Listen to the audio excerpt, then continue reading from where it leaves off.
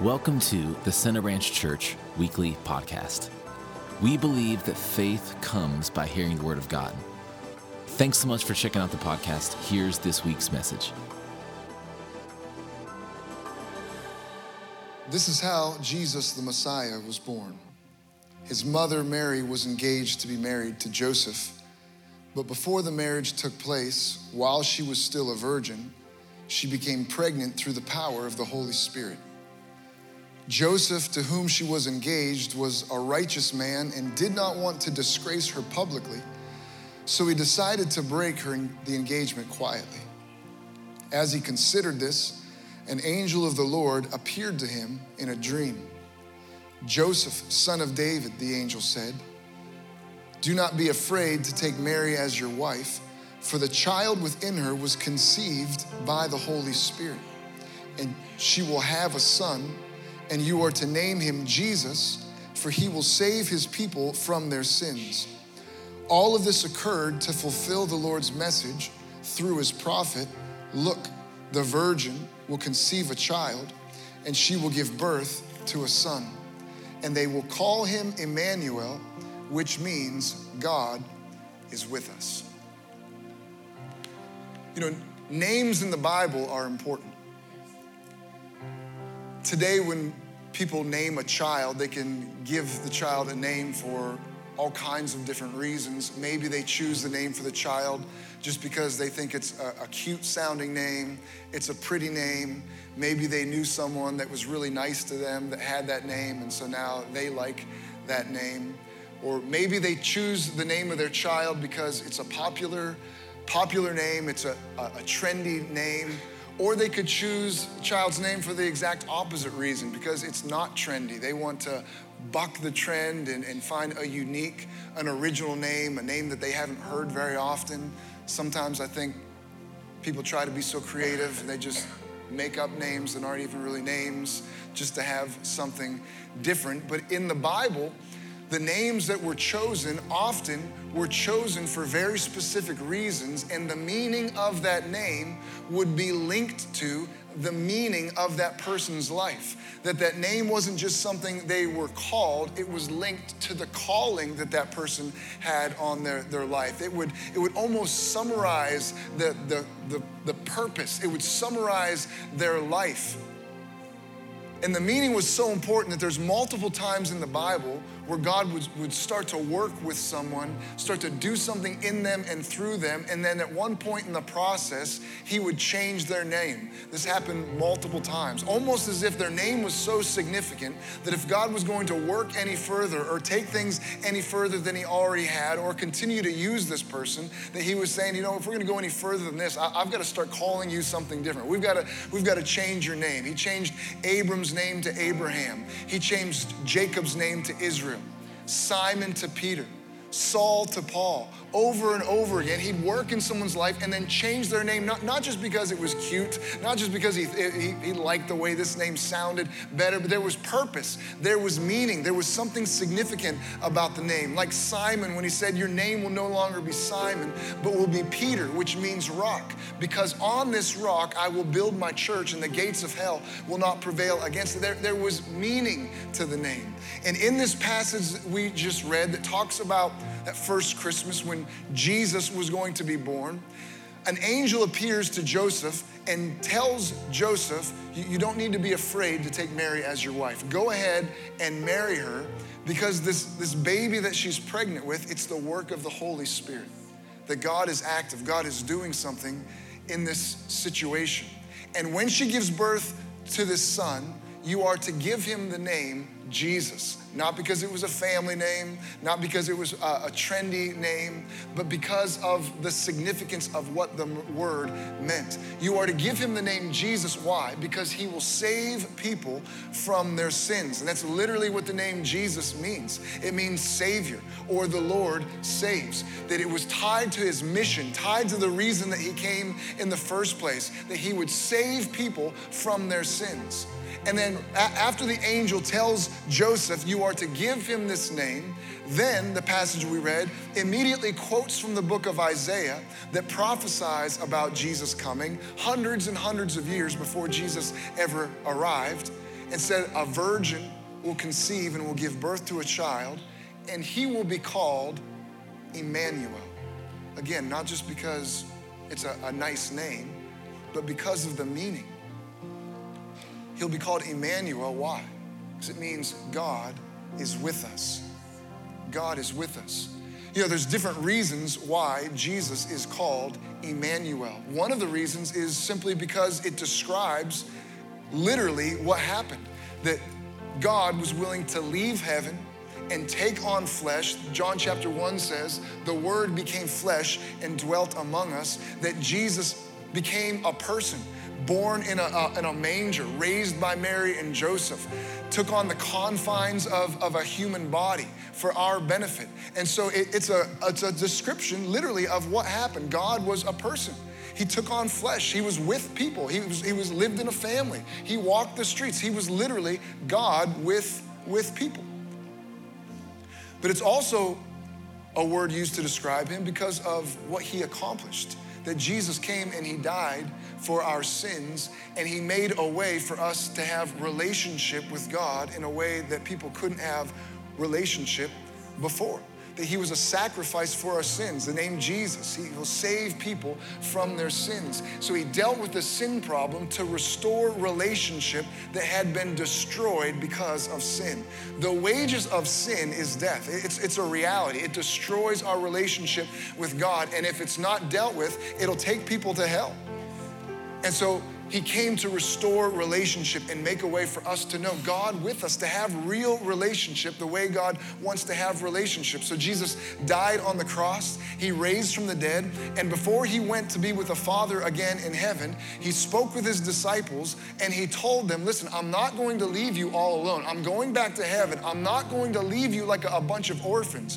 When I go to my Father, what I'm going to do is I'm going to send my Holy Spirit who will live on the inside of you. I'm going to make a way for you to be a temple of the Holy Spirit who will be with you forever. You read in the book of Acts how the disciples waited for the promise of the Father. Acts chapter 2, they received the promise, the Holy Spirit. We can be baptized, filled to overflowing with God's presence, with his Holy Spirit. So we call him Emmanuel, one because it's just a description of practically what happened. He's also Emmanuel because he made a way for us to carry God's Spirit and have fellowship with God.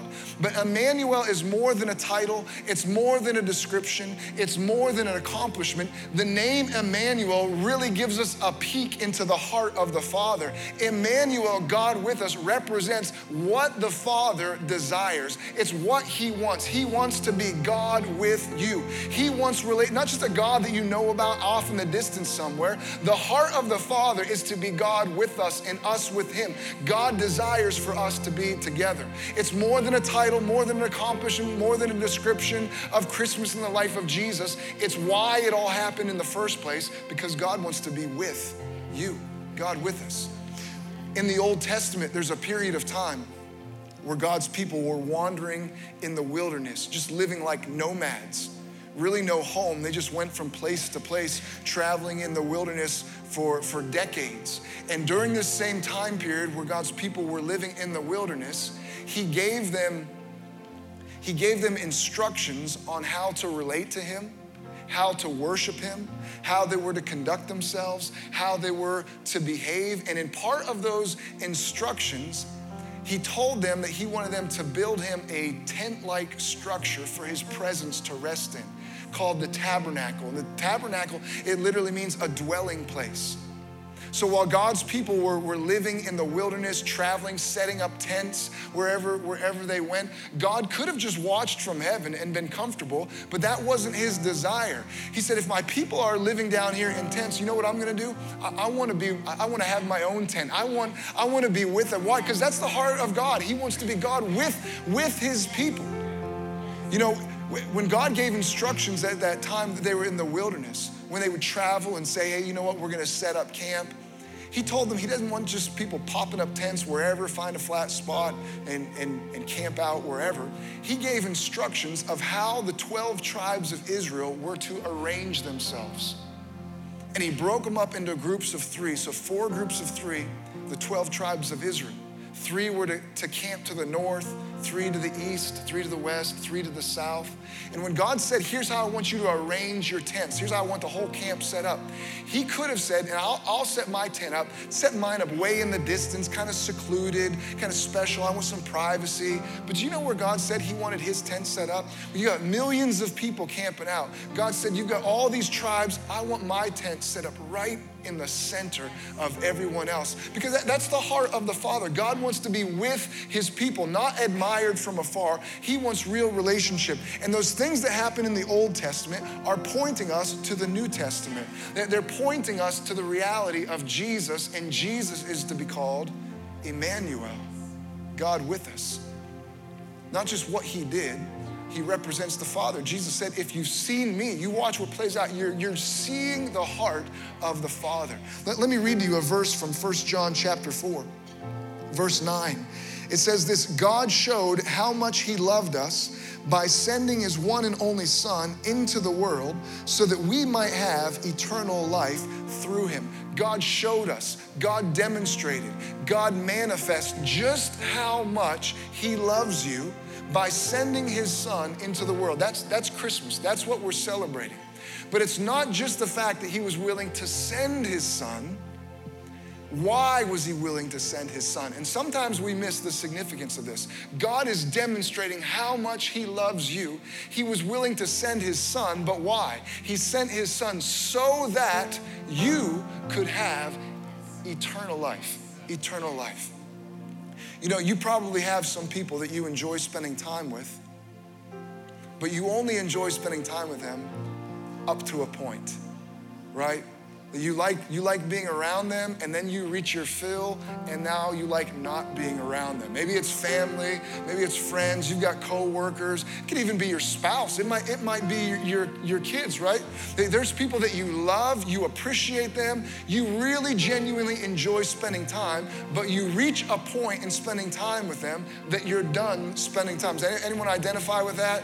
That just as eager as you were to spend time, now you are maybe even more eager to disengage and go. It's not that you don't like them, it's just you've had your fill and now you want some distance. You've reached your limit, now you want some space. Hey, we hung out with them, it was so much fun. We spent a couple days with so-and-so. Now I need a month away from so-and-so, and then I'll regain my appetite for their presence. You have people like that, I'm sure. It says that God demonstrated, revealed, showed us how much he loved us. God's showing me just how much he loves you. Not just that he was willing to send his Son, but why did he send his Son? Because he could have given you any kind of life. He could have given you anything as a response. He's God. He's the one that determines this. So he could have given you really, really long life. He could have said, hey, you can stick around for 1,000 years, 10,000 years, 1,000,000 years. But you know what? He decided the kind of life he wanted to give you was eternal life. And even the kind of life he determined he wants you to have is a revelation of how much God loves you. He wants you with him forever and ever and ever and ever. God never wants there to be a gap. He never wants there to be space. He never wants there to be distance in his relationship with you, in his fellowship with you. He's God with us, you with him. He wants to be together with you, and he never wants that fellowship to end, ever. That's how much he loves you. In John chapter 14, verse 1, Jesus is preparing his disciples for the fact that he's going to be returning to the Father. And this is Jesus talking. He says this, John 14, starting in verse 1, don't let your hearts be troubled. Trust in God and trust also in me. There is more than enough room in my Father's home. If this were not so, would I have told you that I'm going to prepare a place for you? When everything is ready, I will come and get you so that you will always be with me where I am. And you know the way to where I am going. Jesus tells his disciples, don't let your hearts be troubled. There's more than enough room in my Father's house, and I'm going to prepare a place for you. And when it's all ready, I'm gonna come and I'm gonna get you so that where I am, you can be, and we'll be together forever. You know, if you know Jesus, then Jesus is currently preparing a place for us to be with him forever. Jesus has been working for 2,000 years preparing that. If you really take time to think about that, it's hard to wrap our mind around. We can't really imagine what is waiting for us when we get to heaven. You know, it took God 6 days to create the universe. 6 days. And I love beautiful scenery. Driving through the mountains, I annoy my wife. Look at how beautiful. I'm constantly poking her. Hey, look, it's so amazing.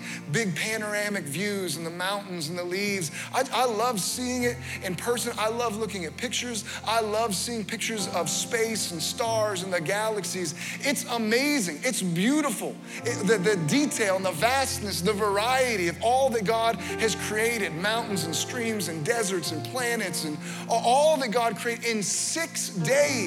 He created all of that. And Jesus said, I'm going to be preparing a place for you.